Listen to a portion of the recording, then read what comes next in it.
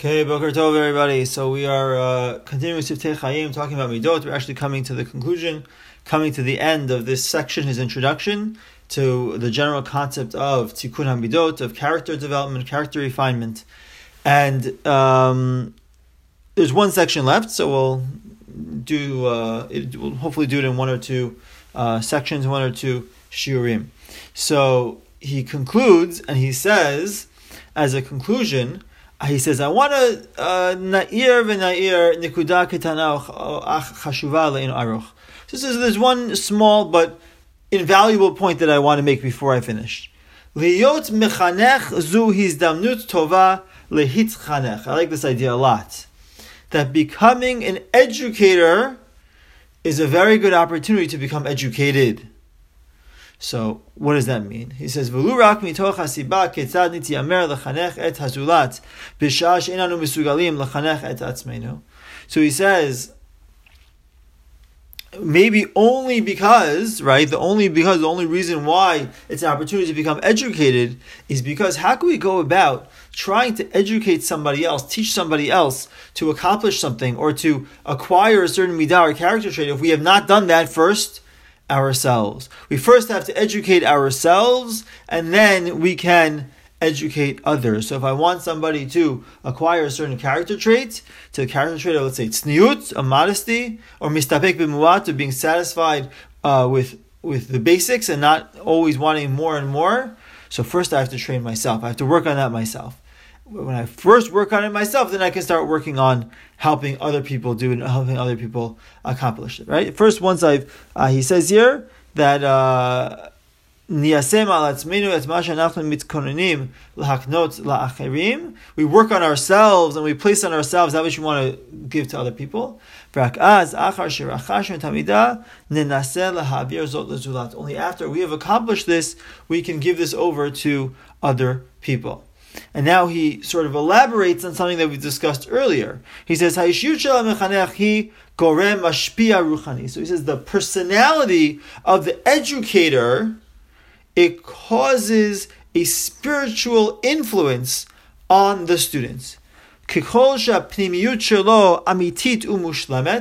As much as his inside, who he is true, he's a true person, he's honest, he's sincere, he's genuine, and he is complete.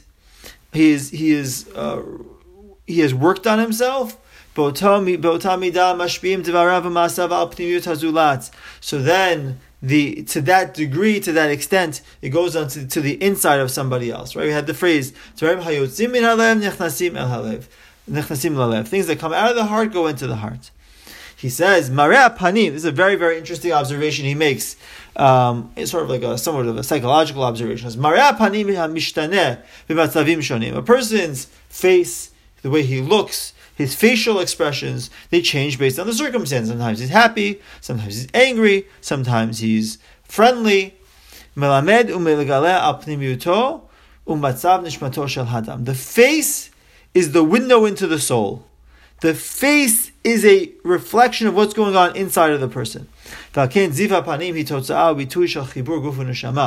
therefore, the shining face, the glory of the face is really an expression of the connection between the body and the soul. When the body and the soul are connected, it reflects in the face. Whatever he's seeing on the face, because the face is the physical, that's the guf, that's the body, but it's really telling me what's happening deep down in the neshama. So